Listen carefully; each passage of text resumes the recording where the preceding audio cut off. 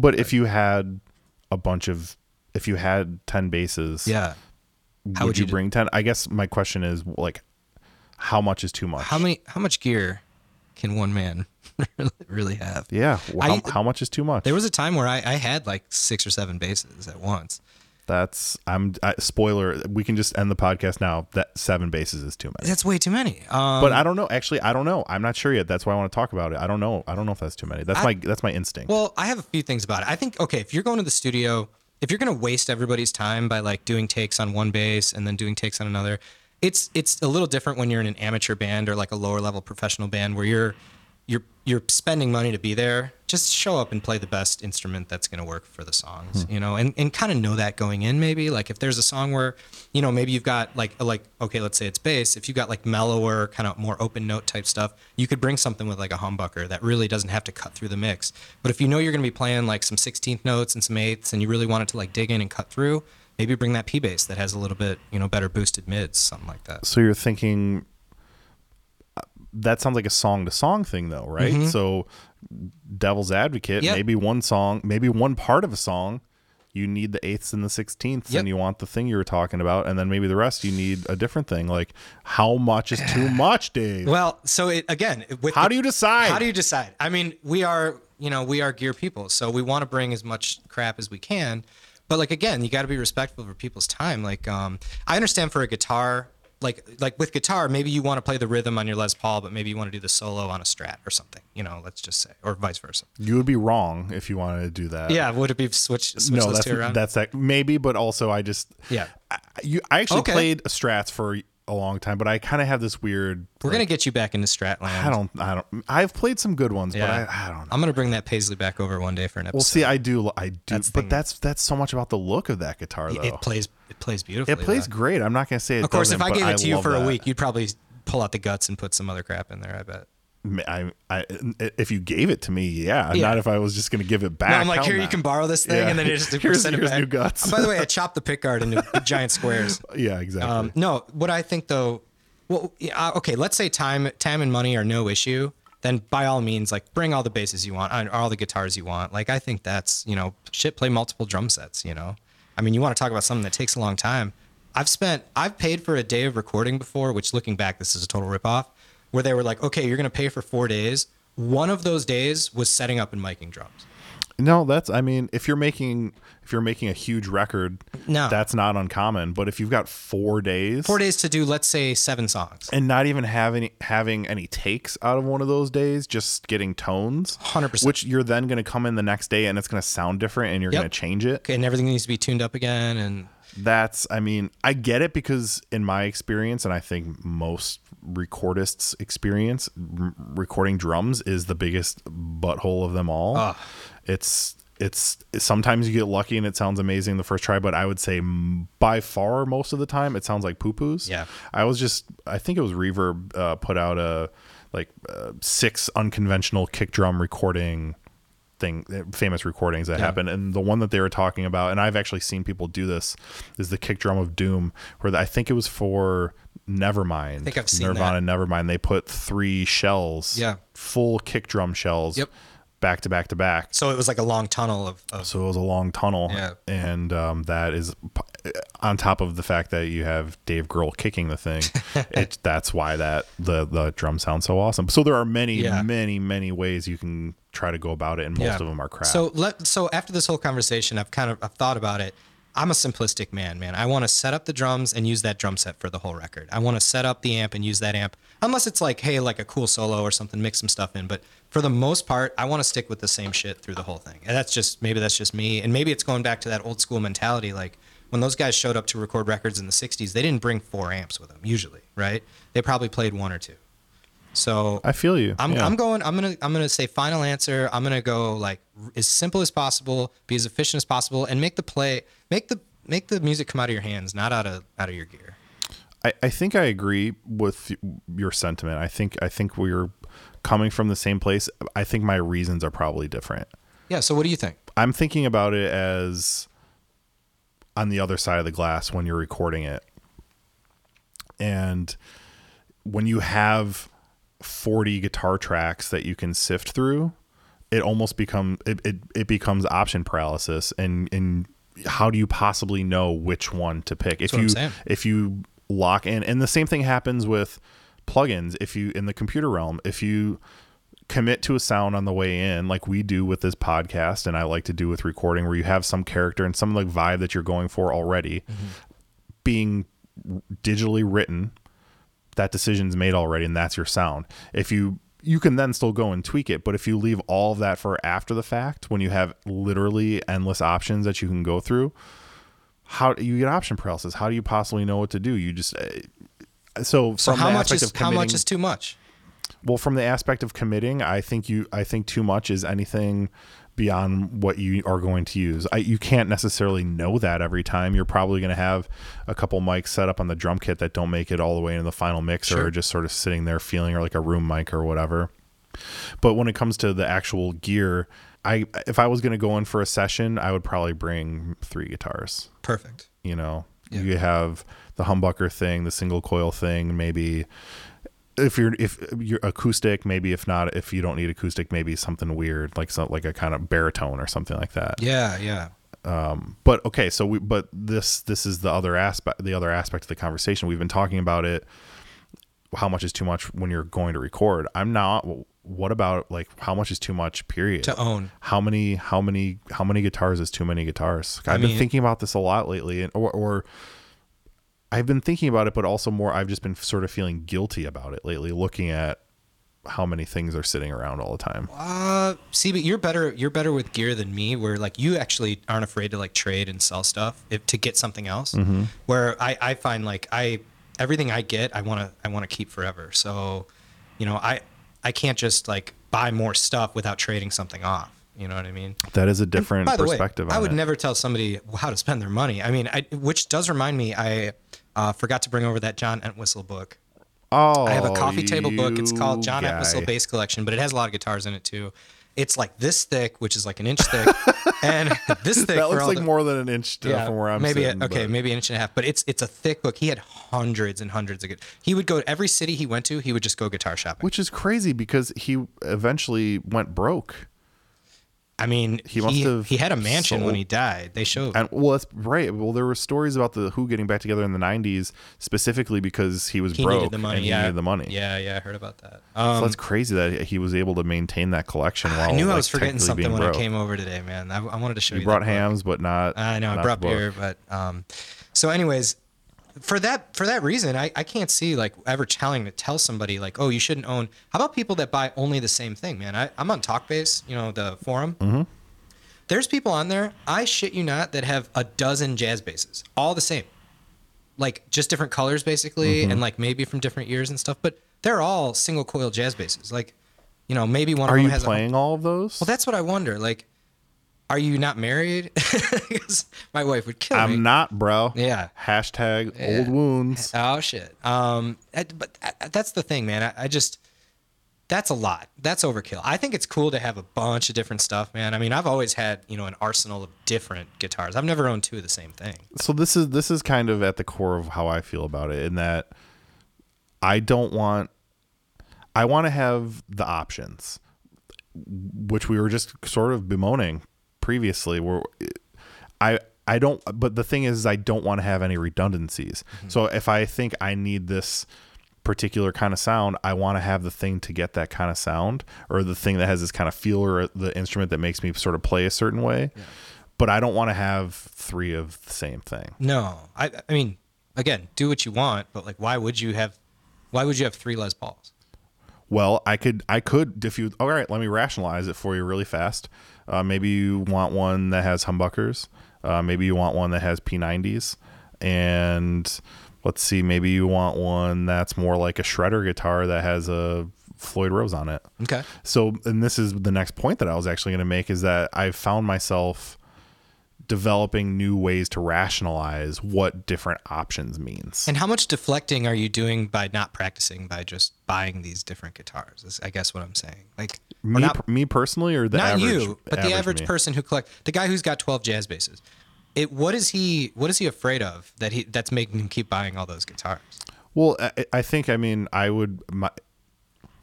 philosophically, I feel like, yeah, if you have to choose between buying gear and playing gear, I would hope that people choose playing gear, but we're also sitting here making a fucking podcast about gear, and this is at the core of it. What is the point of all of this? Like, is it for making music or is it for collecting? And is one better than the other? No. I have a preference, but I'm also both of those things. Me too, man. I'm an active music maker and consumer, but I also love just the physical design aspect of it and the collection aspect of it too. Yeah, me too.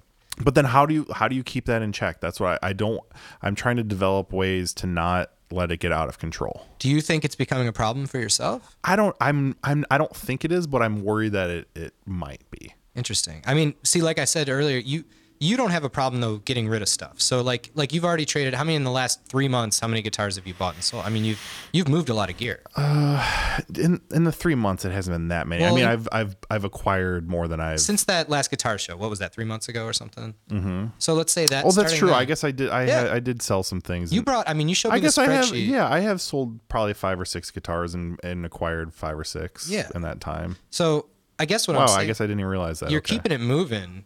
You're not just hoarding shit, which is like what I ended up doing. And it was not easy to sell some of the gear that I sold, which most of it was like not even that great of stuff. But I think that's a good point that I hadn't really thought about. When I feel that made me feel better about the fact that I'm just pretty much recycling at this point. I'm not, very rarely am I adding new money into the equation here. It's all, but granted, there has been money spent in the past that has allowed me to have these things to trade. But I am much more interested in trading and the barter aspect of things than it's fun too. Just straight up cash. Yeah, I just like the art of the hunt, I guess. Absolutely. It's the caveman in us. Yeah, that's really what it comes down to. So hopefully that'll never die. I mean, I think it's always important to have that want. But I think if you get to a point where you're deflecting off of what your goal is, like let's say if you are trying to be a musician, but you're always buying new shit and stuff. I don't know. Maybe, I mean that's good, but you ever heard that saying like a little less eBay, a little more Melbay? No, that's awesome. Yeah, that's amazing. That's an old one. Yeah, that's an old one. Yeah. That was my first guitar book. Yeah. The Melbay beginner's guitar method. I mean, so people always say that, and I've actually come to find, and I'm not by any means like a great player, but like people who are just buying and buying and buying and buying and buying gear aren't generally like focused on trying to get better as a musician or trying to join another band or trying to start writing their own songs. It's just the way from what I've seen.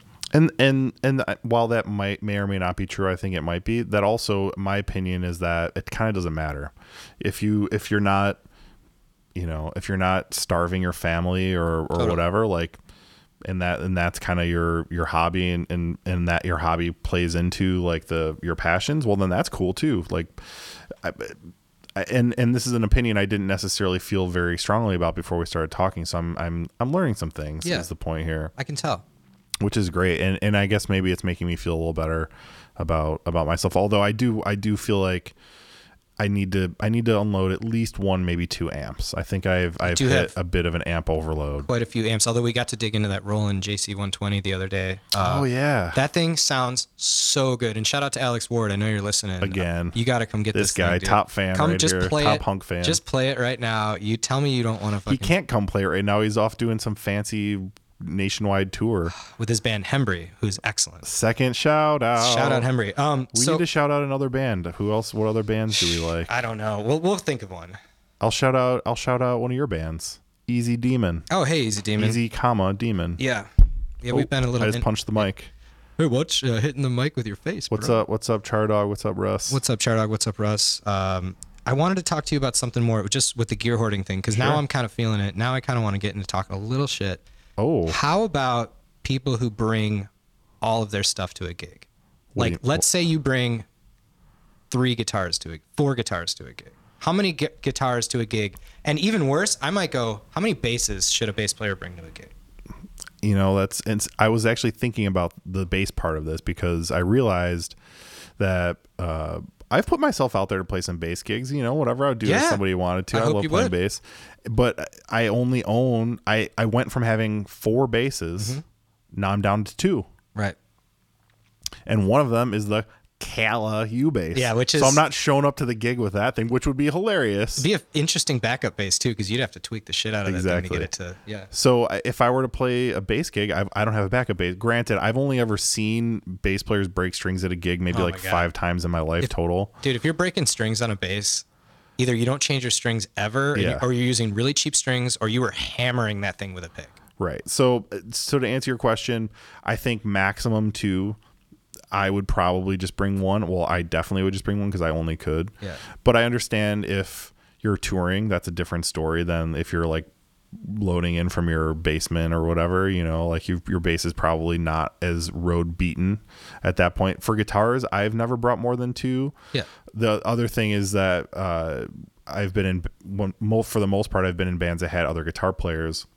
Okay. And we would often just share one backup between the two of us. 3 between 2 of you guys. Between 2, unless you've got an acoustic, then that's kind of a different thing. But that's what the song that's called its own for. thing.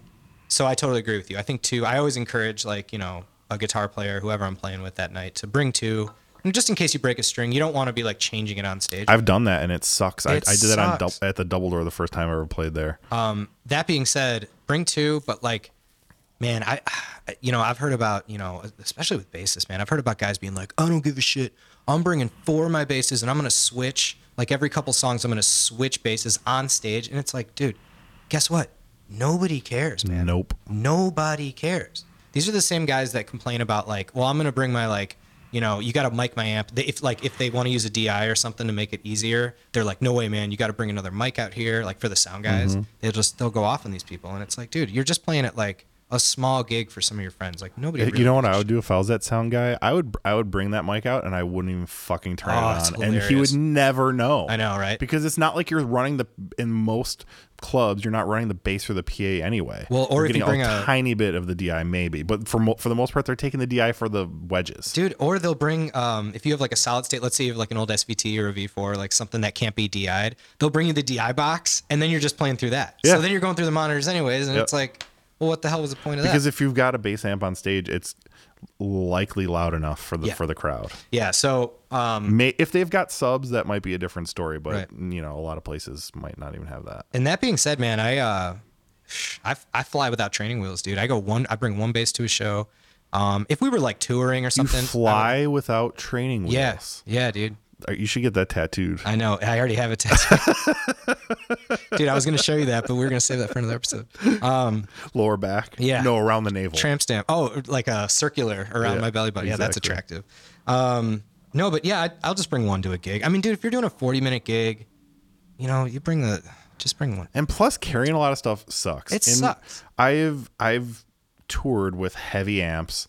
I at one point was running dual amps live. That was stupid. Yeah. I was running that Gibson Skylark.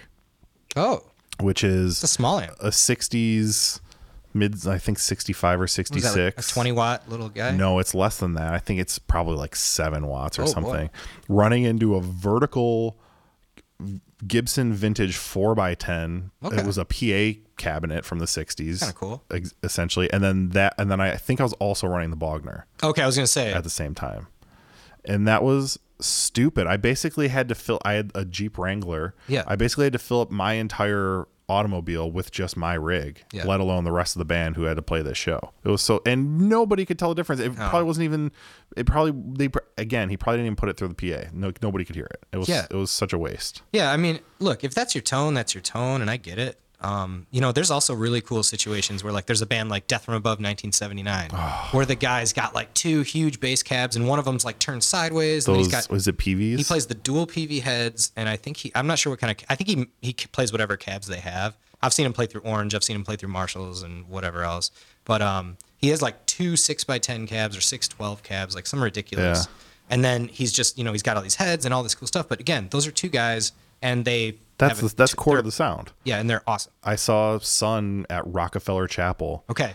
And they're the world's loudest drone noise band. They're not gonna show up. They're not gonna show up with a Kemper and a Skylark. Yeah. So I get that. I'm in no way am I trying to talk down on that. But for me, it was a fool's errand to have brought those amps when easily could have just used the one and it would have been fine. In fact, the Skylark was never used again after that. It's my favorite recording amp. It sounds wicked, but it's not a live amp. That's not what it's for. And it was a stupid vanity project of mine to do that. So that being said, to really take that idea and really minimalize it, are you cool with sharing amps on stage and playing with other bands? Maybe even if you don't know the guys, like if guys are kind of on an email situation and they're like, all right, who's bringing the drums? Who's bringing the bass amp? Like, are you cool with sharing guitar amps, or do you think at least like bring your own guitar amp, you know? Yeah, I have a lot of times, and I see the value in that, especially if it's too many bands on the bill and you don't have enough room for all the gear to be in, especially you want to get the changeovers done as quickly as possible.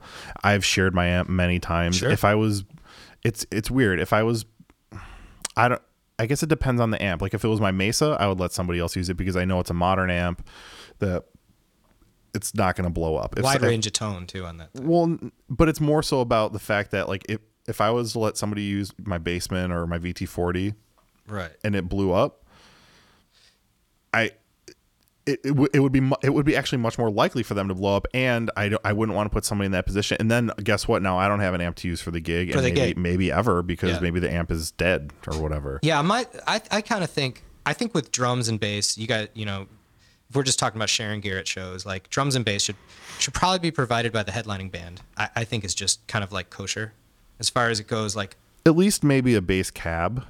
Yeah, sure. And then you get into the cymbals whole... and snare are such a thing that, like, a personal thing that also can even easily break. Kick pedal, those are things that you can all easily share. When we play gigs, you know, we'll find out who's bringing the kit. Obviously, if we're headlining, we'll bring the kit.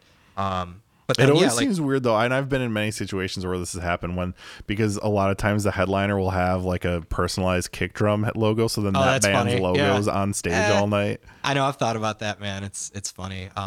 Like I'm pretty sure we played a show together at one point back in the day, and we used a Blaine Fonda drum kit, and we just had like the Blaine Fonda logo on stage. Yeah, for a while we had BF just written on it with like duct tape on the drum head. So. And if anybody was ever like, we were gonna put a cardboard thing with our band name, I'll be honest, I don't know who's really paying attention to drum kick heads anymore. Are they, like, do people still look at those things? I don't know. I do. I've having designed them for bands I've been in the past. Right. Like I think I have a vested interest, but you're right. Probably most people, but it could also be confusing if you like don't know these bands, and then you show up and then you're there and it's like, oh, this is the Johnny and the Dickheads, and then it's not actually Johnny and the Dickheads. It's actually Piss River.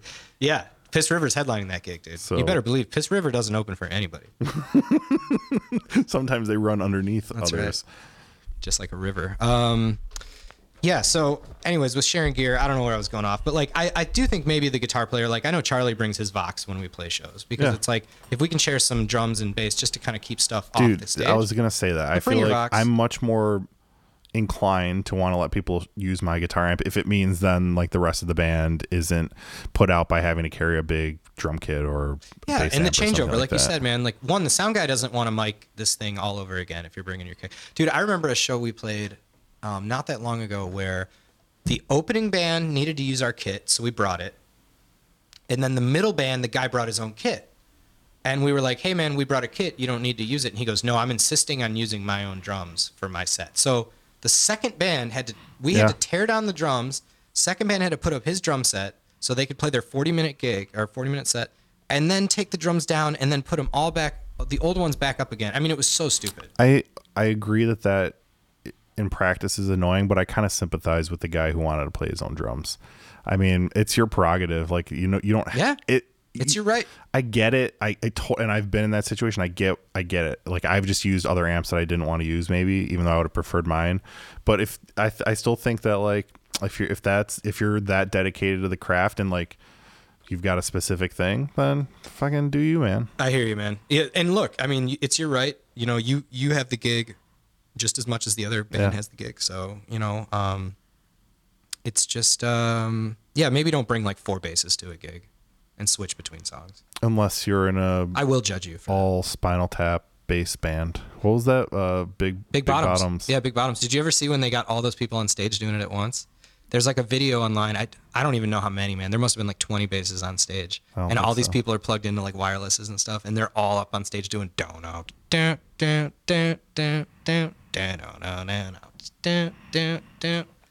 Dude, I think you need to start a karaoke mouth band. Karaoke mouth band. Yeah. I like it. You know, we kind of got way far away from the guitar show, and I feel like we're kind of circling the drain of the ending here. Yeah. But before we get totally out, I wanted to put it back out there. Was there anything about the guitar show that we didn't really talk about? I mean, we could talk about my new favorite Telecaster in the entire world. Buck Owens. The Buck Owens Signature Telecaster. I don't know where it's made. I don't know what year they were done. We probably have to look it up. Henry, you probably know more about them than I do. I don't. I've never seen so many Buck Owens. If you guys don't know, a Buck Owens Telecaster is a 3-tone Telecaster. It's got a blue stripe, a white stripe, and a red stripe. That's white stripes, it's brah. Goddamn. No, it was almost like a yellow stripe kind of. I think was it aged? I Was it don't like know. an aged I'm white? not sure because Either they're way, not that old, are they? It's very American looking. Like from stage, America. it's sparkly. It's glittery. It's got gold hardware. It's the Scott Stapp of Telecasters. We must have seen 24 of these things at the show. I'm not kidding.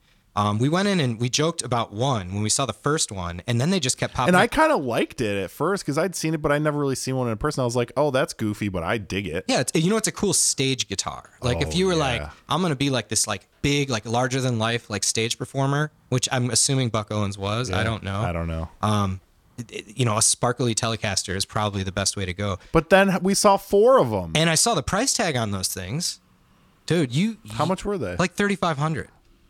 Tree 500s? Tree 5. I think he would have done. I think he would have sold the pair of them that he had for. The one dude had 2. Maybe 2 for $6. No, well, one was. I remember one of the 2 was more expensive for some reason. Yeah. I don't know. I don't know either. 4 Buck Owens Tellys in one building at once. Dude, there were more than that, but I just didn't want. I didn't want the joke to get old. I saw a lot more. Really? Yeah, dude. They were all over the place. I'm Wow. telling you. They were in cases on the You've floor. got an eye for them. They were cases on the floor. I saw like one guy was carrying one out. I'm telling you, I've never seen so many Buck Owens Telecasters. I don't know. The place was lousy with Buck Owens Tellys. I think it's either the most oversold or undersold guitar ever. I couldn't tell because nobody was buying them. No, what you should have done was bought all of them, and then you just run the Buck Owens market. Just run that market.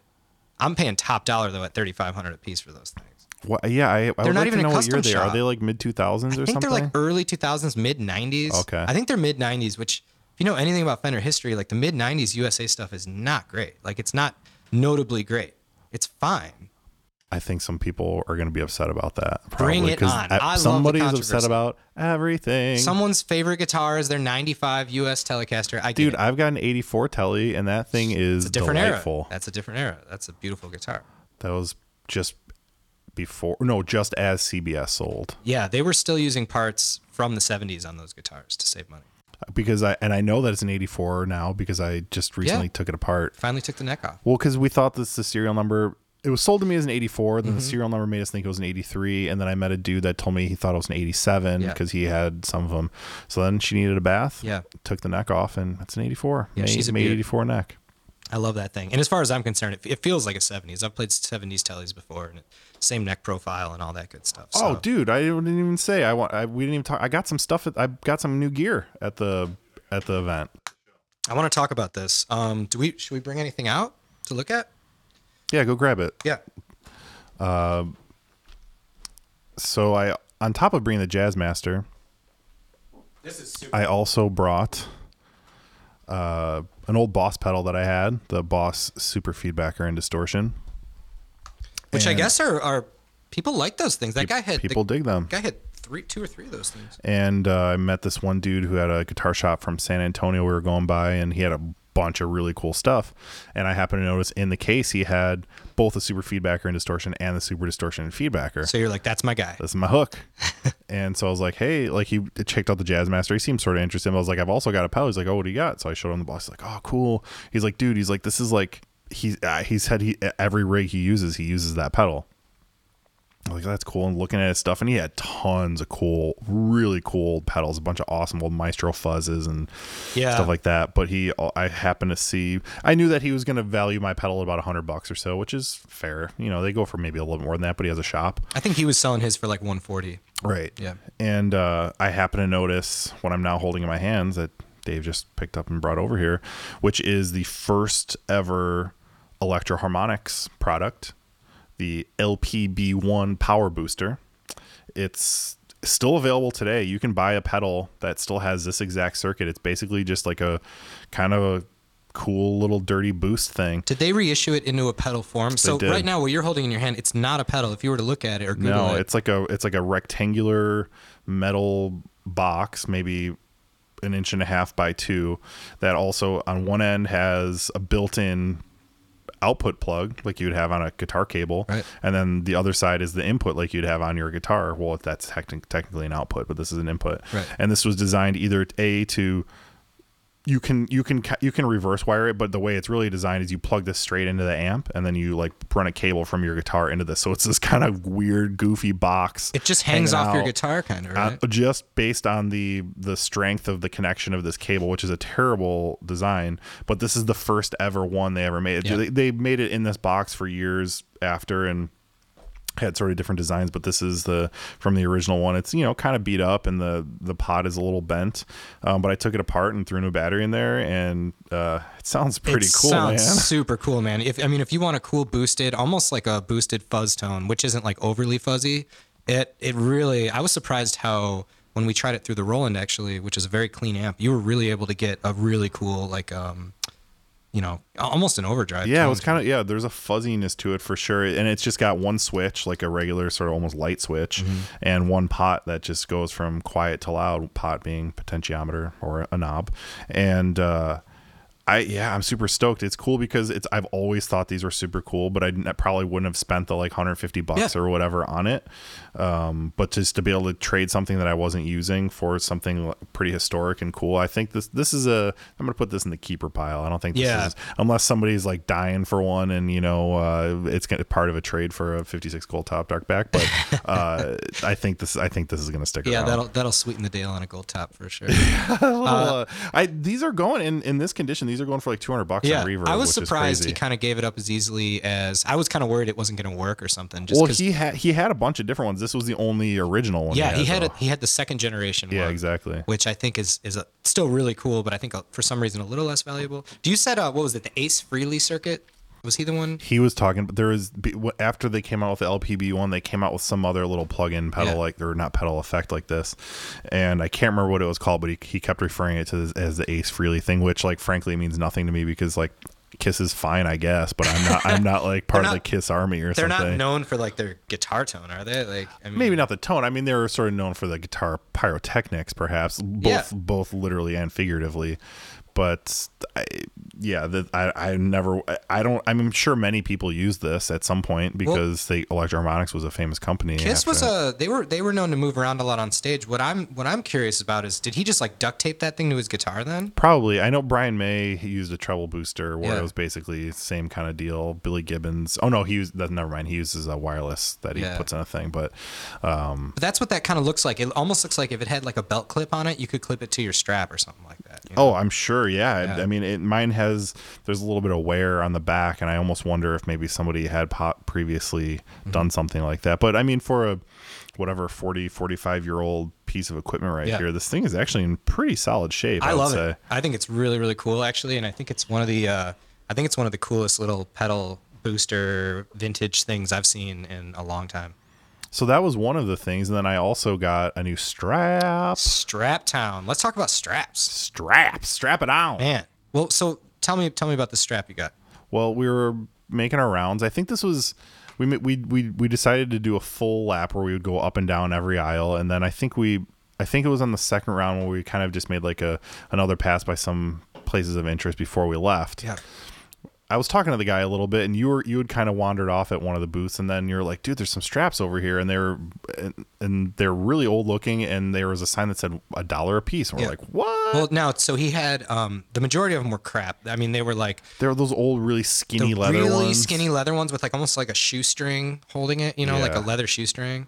But then there was something that looked like a knit Ace strap sitting there.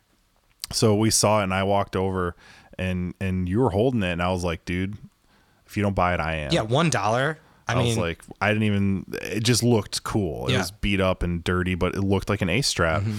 So we brought it back over to the guy. You're like, no, I don't. You said, you're like, I don't have anything to put it on. I would have to buy another guitar just for the strap, which I don't want to go down that road and right now. So the backing was mostly gone, the like leather backing, or what, I don't even know if it was leather at the time. Yeah. And I brought over, I was like, this really $1? He's like, yeah.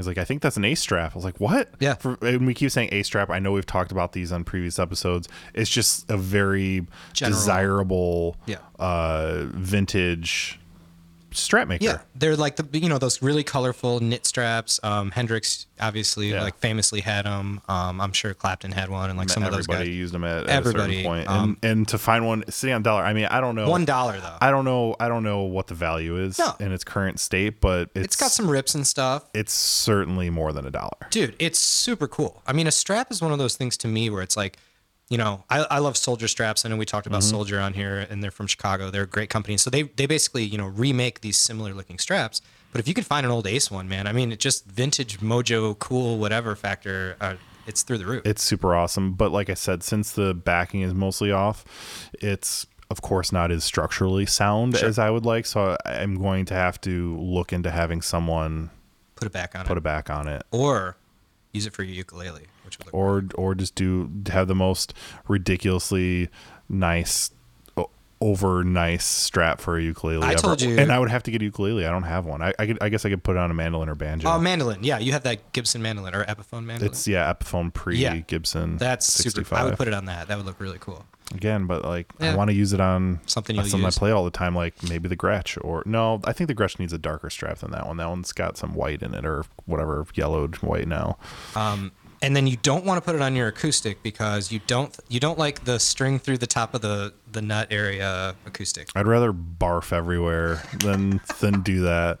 See, I love it, man. I'm all about it. I think it looks so horrible. I hate the way it looks. But and it feels worse than it looks too. It slides around weird. You don't have any control over the instrument, but I also don't want to drill a strap hole in the back of my vintage Martin.